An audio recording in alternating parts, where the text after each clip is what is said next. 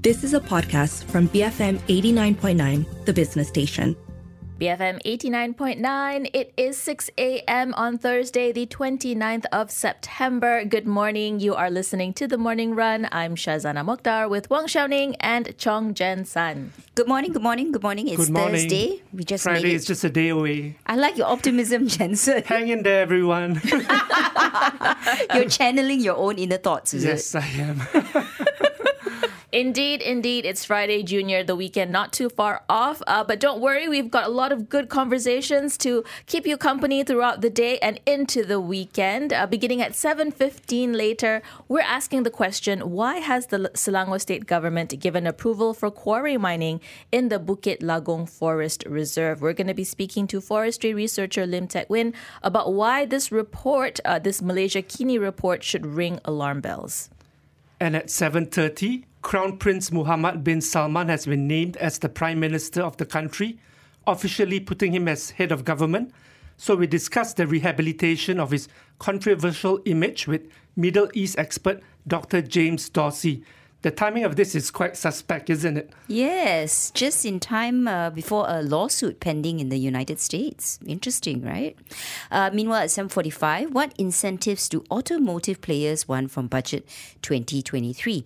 We speak to Dato' Aisha Ahmad of the Malaysian Automotive Association for their wish list, which is a part of our continuing series that we're going to have right up to October 7 when budget is tabled.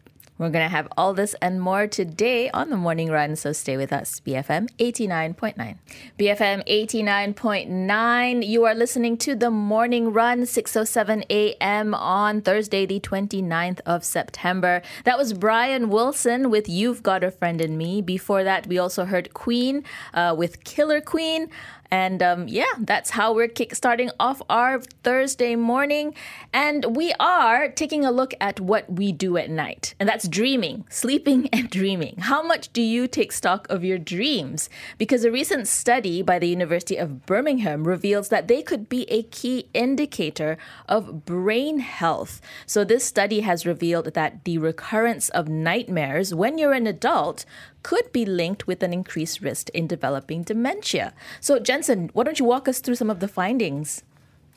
Maybe to just deviate a bit, I actually did some further digging, and nightmares are also caused by a variety of other factors and underlying disorders. Some people have nightmares after having a late night snack, which can increase metabolism and signal the brain to be more active.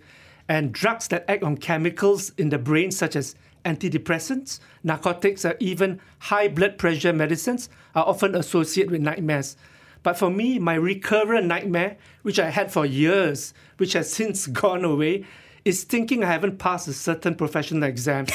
I keep waking up in cold sweat and asking myself, why am I still doing this exam? Why am I still doing this? Yeah, but it has since gone away, and I've had it for many years after passing it. Let me guess, this is the CFA, right? Yes, it is. Yeah. It has scarred you that badly. Yes, it has.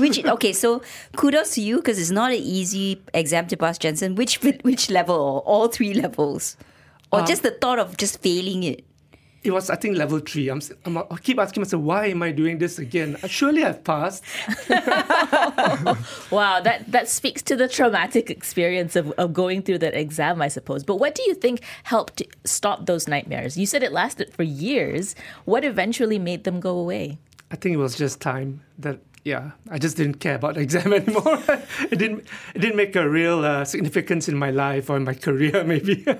Well, okay, that's a good. It's too bad it took so long for you to get over it. But in the end, nightmares usually they're caused by an underlying symptom, right? There's always something beneath it that's triggering it. And to get rid of nightmares or to treat nightmares is really about trying to identify what that underlying symptom is. And as you said, Jensen, sometimes it could be as simple as something you ate that didn't really sit well with you.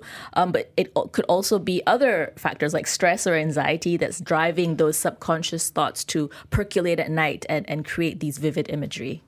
Yeah, so when I think about this, about whether nightmares are a precursor to dementia, actually a lot of it surrounds sleep. So it's not only just the nightmares.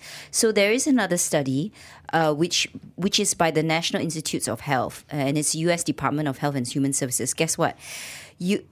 insufficient sleep or sometimes too much sleep may also increase dementia risk. So there seems to be so much about resting and getting enough rest and the right amount of rest and the type of rest which determines whether we might get dementia later on in life, which really proves that we should pay much, much more attention to how well we sleep, how long we sleep. Those things do have some great link to our general health, which I never thought about. And it's something that I think many Malaysians and many people around the world, including myself, struggle with, right? Sleep, for some people, is elusive, is a challenge. And it starts from, you could say, a young age, I suppose. When you're in university, for example, you kind of think, oh, I can burn the midnight oil, I can stay up all night to study for that exam. And you think when you're young, you can withstand those, the lack of sleep. Sleep debt. But ultimately, you are going to pay the price perhaps further down the line if you don't rectify those sleeping patterns. Yeah, Keith from BFM, he has actually been very kind. I think he knows I have sleep issues. So he just sent me an article this morning on how to get better sleep. And apparently Amazon has announced a new contactless gadget that can monitor people's sleep. It costs $140 and is known as Hello Rise. It tracks room temperature, humidity and light, plus the breathing patterns of the person closest to it. Yeah, so you're going to order one on... I thought it will help me. Isn't Black Friday around the corner? Perhaps so. There's always an Amazon Day, an Amazon Prime Day on the horizon. I'm sure they're gearing up for that. But sleep is like, it's such a lucrative industry right now. You know, I think it's really opening up possibilities, the business possibilities for this. But in the end, sometimes the best... steps is really just the simple ones, yeah? Making sure you don't do too much screen time before bed, making sure that you have a calm down routine before you go to sleep. You don't need to buy a $140 gadget off Amazon, although I'm sure it's pretty fun to play with. Just have good sleep hygiene methods. And sometimes a journal, if you're troubled about what's going on in the day, write it down before you go to bed. Sometimes that helps me calm my mind. Tell us what you do when you're faced with recurrent nightmares. Do you have any sleep habits that have helped you get a better night's sleep? Please WhatsApp us 018-789-8899 or tweet us at BFM Radio. 6:13 in the morning. We're heading into some messages, and when we come back, we'll take a look at the skills we need in the workplace today. Stay tuned. BFM 89.9. BFM 89.9, that's Elton John with Rocket Man. You're listening to The Morning Run, 6:19 a.m. on Thursday, the 29th of September. I'm Shazana Mokhtar with Chong Jensen and Wong Xiaoning. Now, earlier we were talking about sleeping habits and how to get a good night's sleep. We do have a WhatsApp message from Lynette. What did she say, Xiaoning? She said that her motivation to get better sleep habits is because she has high blood pressure. Otherwise, she suffers from brain fog, belly fat. Oh, this one I need to rectify. And sluggishness due to years of sleep deficit. So sleep and exercise is putting back on the road to better health. I think that's key. Yeah, all of us should get plenty of rest. And it's never too late to get started on good sleeping habits. Yeah. Thanks for sharing your thoughts, Lynette. We are turning now to the next story on our docket. Now, once upon a time, putting your computer skills in the CV was a plus point, proficient at Microsoft Word, Excel, and PowerPoint. That used to be seen as, that's somebody with a one up against everyone else. Now you need like a long list. It's more than that, right? I mean, not only that, you put that on, you're going to be laughed at because the expectation now is that everyone should know their way around these programs. These programs have become pretty basic and mainstream. And in fact, like you said, Xiaoning, knowing that isn't enough anymore. Digital literacy now encompasses being able to navigate an entire ecosystem of digital software, whether it's on your computer or smartphone. So, Jensen, why don't you walk us through this story? Yeah, I mean, like you said, Shazana, digital literacy has definitely evolved significantly from just using a Word document, sending email. Where I actually resonated with this article is that in the modern workplace now, including BFM, there's a greater expectation for employees to nimbly adopt whatever technology comes with the job. Think Adobe Edition. So for me, I'm still transitioning in my digital literacy journey at BFM, getting used to new apps as well as how to edit clips. But the sad reality is if workers who stand still and don't acquire these new technologies, they definitely are going to get left behind, and it will be increasingly more difficult to get employed. Yeah, so I think the key here is to maintain a level of upskilling. Be aware of the technological advances out there And don't be afraid to embrace it. It is a challenge. I get you, Jensen, because when I joined BFM, slightly more than 3 years ago, I also was bamboozled. Is that the right word?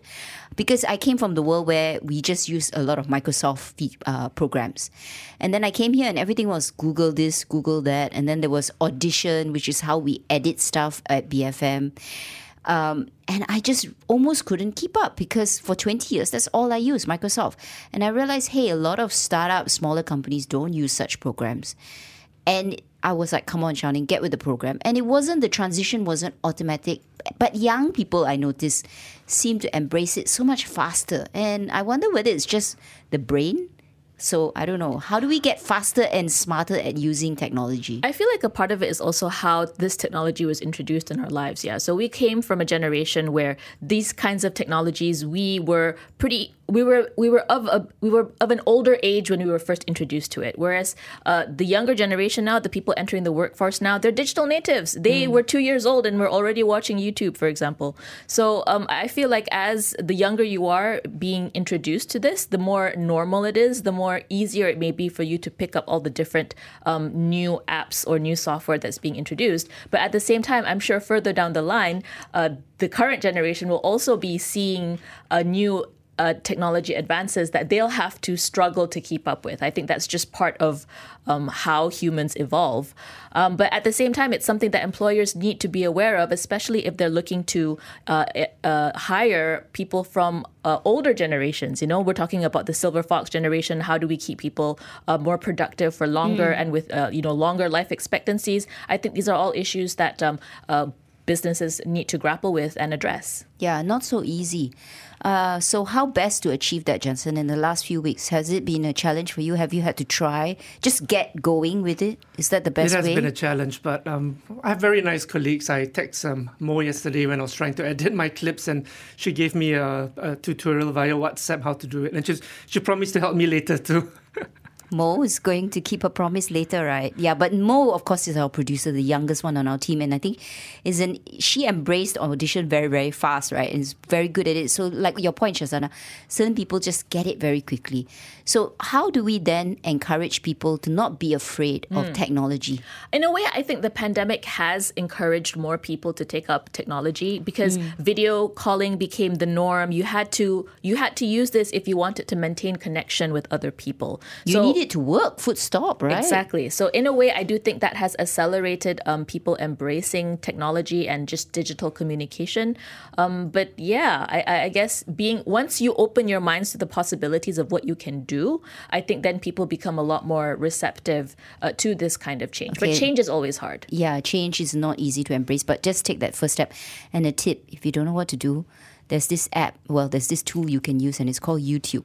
There usually is a lot of advice on YouTube. That is right. As long as you can master YouTube, you can probably master anything that you see on YouTube as well. Tell us what you think. What kind of digital skills are absolutely necessary in the workplace today? You can WhatsApp us at 018-789-8899 or tweet us at BFM Radio. We're coming up to 6:26 in the morning. We're heading into the 6:30 a.m. news bulletin. We'll come back with a look at global headlines after that. Here's Rock and Roll is King by the Electric Light Orchestra to take you to the news. BFM 89.9. BFM 89.9, that was Sugar Ray with Every Morning. It is 6:39 in the morning on Thursday, the 29th of September. You're listening to The Morning Run. I'm Shazana Mokhtar with Chong Jensen and Wong Xiaoning. Now it's that time of morning where we take a look at what's making headlines from around the world. Who'd like to start us off with the top stories that caught their eye? Yeah, I have something on the Russian and Ukraine war. There's an article which says that the US and Europe are running out of weapons to send to Ukraine, and NATO Secretary General, he has held a special meeting of Alliance Arms directors to discuss ways to refill members' nations' weapons stockpiles. And the US has been by far the largest supply of military aid to Ukraine, providing some $15.2 billion since the war began in February. I thought what was quite interesting is that apparently in the weapons industry, the normal production level for artillery rounds for 155 millimeter howitzer, which is a long-range heavy artillery weapon, it's about 30,000 rounds per year in peacetime. But now Ukraine soldiers are finishing it in roughly 2 weeks. Wow. tells you about the intensity of the war. Intensity of the fighting there. And don't forget that the Ukrainian forces have been doing a lot of lightning strike offenses, which has led to them being able to regain ground that was lost in parts of Ukraine. But if we look at what's happening with regard to the referendums that Russia is having in parts of Ukraine to see whether people there want to be part of Russia or be part of Ukraine. Well, let me guess the result, Shaz. I'm sure they voted overwhelmingly to be part of Russia. Pretty much so. That's what the results say. And the EU has said that they are looking at sanctions against Russia because of these sham referendums, as they call it. The latest measures would look to ban Russian exports worth $7 billion and tighten restrictions on goods flowing from the EU that could help Russia's war machine. So more sanctions on Russia. But again, the question is, when will we actually see an impact? Because so far, Russia has been pretty intransigent on its position. Yeah. Shifting the conversation back closer to home and somewhat related to us, actually, even though it's international news. This is being reported in the Singapore Straits Times, so it's about Cambodia. So their Prime Minister Hun Sen has ordered a crackdown on illegal gambling on September 17. And so it showed that there were a growing number of foreign nationals who were being lured by criminal syndicates into Cambodia and Myanmar, where they were held captive and forced to run online scams. And unsurprisingly, they were Malaysians who were also held against their will. So they were from Bangladesh, China, Taiwan, India, Indonesia, Laos, like I say, Malaysia, Myanmar, Vietnam, and even Russian nationals there. And just last week, we spoke to Adrian Pereira of the North-South Initiative. We asked him about this trend of people getting tricked into traveling overseas and somehow finding themselves in situations where they're detained against their will and forced to do these online scams. This is not a new phenomena, as he said, but it is seen to be picking up in the recent year or so. So very much so. I think it is important that all the countries work together in ASEAN to find a way to stem these criminal syndicates for sure. Yeah, but the question is, will these syndicates just move on from Cambodia? And the Singapore Straits Times article says they might move to Myanmar. So it really requires inter-ASEAN cooperation to really clamp down on these. If you ask me, like what Adrian Pereira said, human trafficking is more than job scams. Indeed. I think we should define it properly. Absolutely, absolutely. Other headlines, I think most international media is looking at Hurricane Ian that has made landfall near Fort Myers, Florida. This is set to become one of the strongest storms on record to hit America's mainland. More than 800,000 people are already without power. This hurricane also affected Cuba, and it's really moving up the coast of the U.S. down there. I learned something. Well, I learned something new this morning. A hurricane and a typhoon are essentially the same thing, just that they occur in different parts of the world. So typhoon is what we use in our region, and hurricane applies to that region. It has to do with the locations of the oceans and stuff. But, now I know. I didn't before. Neither did I. Fun Which fact. one is stronger? They're both the same. They have the same Just different systems. names. Yeah, exactly. The strength really relies on the weather circumstances of the time. Yeah. Okay. I've got something from the Financial Times, and it's related to the protests going on in Iran. So the Financial Times reports that Iran's morality police have disappeared from the streets after dozens have been killed in protests, because the protests seem to be gaining strength, not just in Tehran, which is in the capital, but in some other cities. And I think more than 40 over individuals have been killed during these protests, and it seems to be gaining strength. And actually, maybe at 7:30, we are going to talk to James Dorsey, right, about the reign of Mohammed bin Salman. But I'm going to ask him a side question about whether what's happening in Iran, is this a precursor to bigger things, and are the protests are there underlying reasons as to why it is gaining strength among the Iranians? We'll have this later on in the show. It is 6:45 in the morning. We're heading into some messages, and when we come back, we'll take a look at what is making headlines in our local newspapers and portals. Stay tuned. BFM 89.9. BFM 89.9, that was Betty Lavette, living life on a shoestring, something I'm sure that many of us are feeling as inflation rises.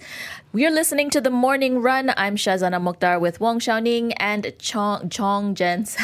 I was going to call you Chongsen for a while there, Jensen. Tongue twisters.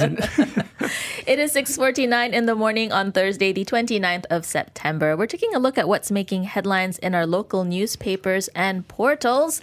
Jensen, what's caught your eye? Yeah, something about renewable energy, and Tenaga has said that it expects the green electricity tariff quota to increase and be awarded on a yearly basis next year in 2023. And this is due to high demand this year, during which the quota was fulfilled in just a few months.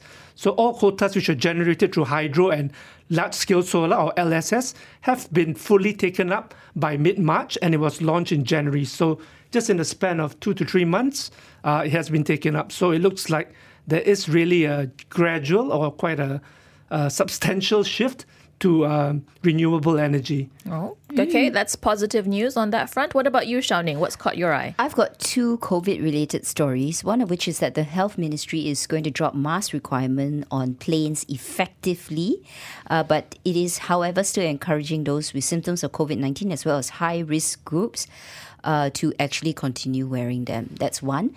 The second one is not so positive in that our life expectancy for Malaysians have actually declined. It is now average of 73.4 years, slightly down from 74.5 years for those born last year. And this is partially because of the excess deaths caused by during the COVID-19 pandemic. Still a pretty lengthy life, though, despite losing a couple of years off that. But this is something that we'll need to monitor. In any case, we are expected to live longer for longer. Am I saying that right? Longer and hopefully better lives. That's right. But the main thing is, because we are the Morning Run, we have to talk about whether you're prepared for retirement. And that is actually the front page of the Sinar Harian. The headline is Miskin Selepas Bersara. And I think everyone is really looking at the issue of whether we have enough to retire on, especially on the back of news from EPF that says that we may need up to 1 million or more to be able to retire comfortably. And then also just whether we have whether we have retirement savings is the big question of the moment. Yeah, I think hopefully Budget 2023 addresses some of this in terms of improving the social protection. But I think at the end of the day, when it comes to retirement, we do have to consider what we need to do for ourselves and not just always rely on the state. That's the reality of it. Yeah, I think everyone has different sets of requirements of what it takes to retire. How much do you need to have? But I think EPF did say that at the very least, you should have at least 1 million in your account by the time you retire. But I think with inflation and rising cost of living and food prices, it appears to be a little on the modest side. Probably in 20 to 30 years' time, right, if you're retiring. I've got some other interesting news coming out of Malaysia Kini. I think it's also being reported in the Straits Times front page, and it's actually from Bernama. It's about our Dewan Rakyat speaker, Art Harun, which is what I always call him. Now, he basically defended his time as speaker, saying that the rulings that he made was in accordance with the parliamentary meeting procedures that is based on the federal constitution. And he says that he's never been influenced. But what I found interesting was when he was asked whether he believes that it would be better for the date of the general election to be set, making it easier for all parties, which in other words means a fixed term. He actually said that during the time when he was EC chairman, he actually agreed. Because he said with no fixed system, an election can be suddenly called for. So, in other words, if you have a fixed system, then you can be better prepared. So it looks like even he's in agreement. Yeah, this is something that many parliamentary reform experts have been calling for. And it does make sense, especially given the anxiety that the current will they, won't they GE15 date is causing us right now. It does make a lot of sense to have a firm date so that a lot of us can plan for our lives. Yes, we can take leave. We can go on vacation, especially for the media. But even for the election commission, right? So they can start doing things like choosing schools for polling centers, renting halls, training the election workers, ordering supplies and so on. Hey, maybe the budget of 1 billion might even be less if you knew exactly when elections is going to take place. But again, who wants to give up the political power of being able to call for elections as and when they please? That's really the big question. Looking to something that I found very very interesting and very positive. The Ministry of Health is looking to prepare a new draft on abolishing the law criminalizing suicide. And I think this is a fantastic move, a long time in coming. Khairi Jamaluddin, the health minister, said that the ministry has received a report of the study conducted by the Attorney General's chambers regarding this issue, and that they will be drafting a cabinet paper and a law, hopefully, that will be tabled not too far in the future. All right, so we're coming up to 6:55 in the morning. We're heading into the 7 a.m. news bulletin, and when we come back, we'll take a look at how global markets closed overnight. Taking you to the news is Sunflower Bean with Moment in the Sun, BFM 89.9. You have been listening to a podcast from BFM 89.9, the business station. For more stories of the same kind, download the BFM app.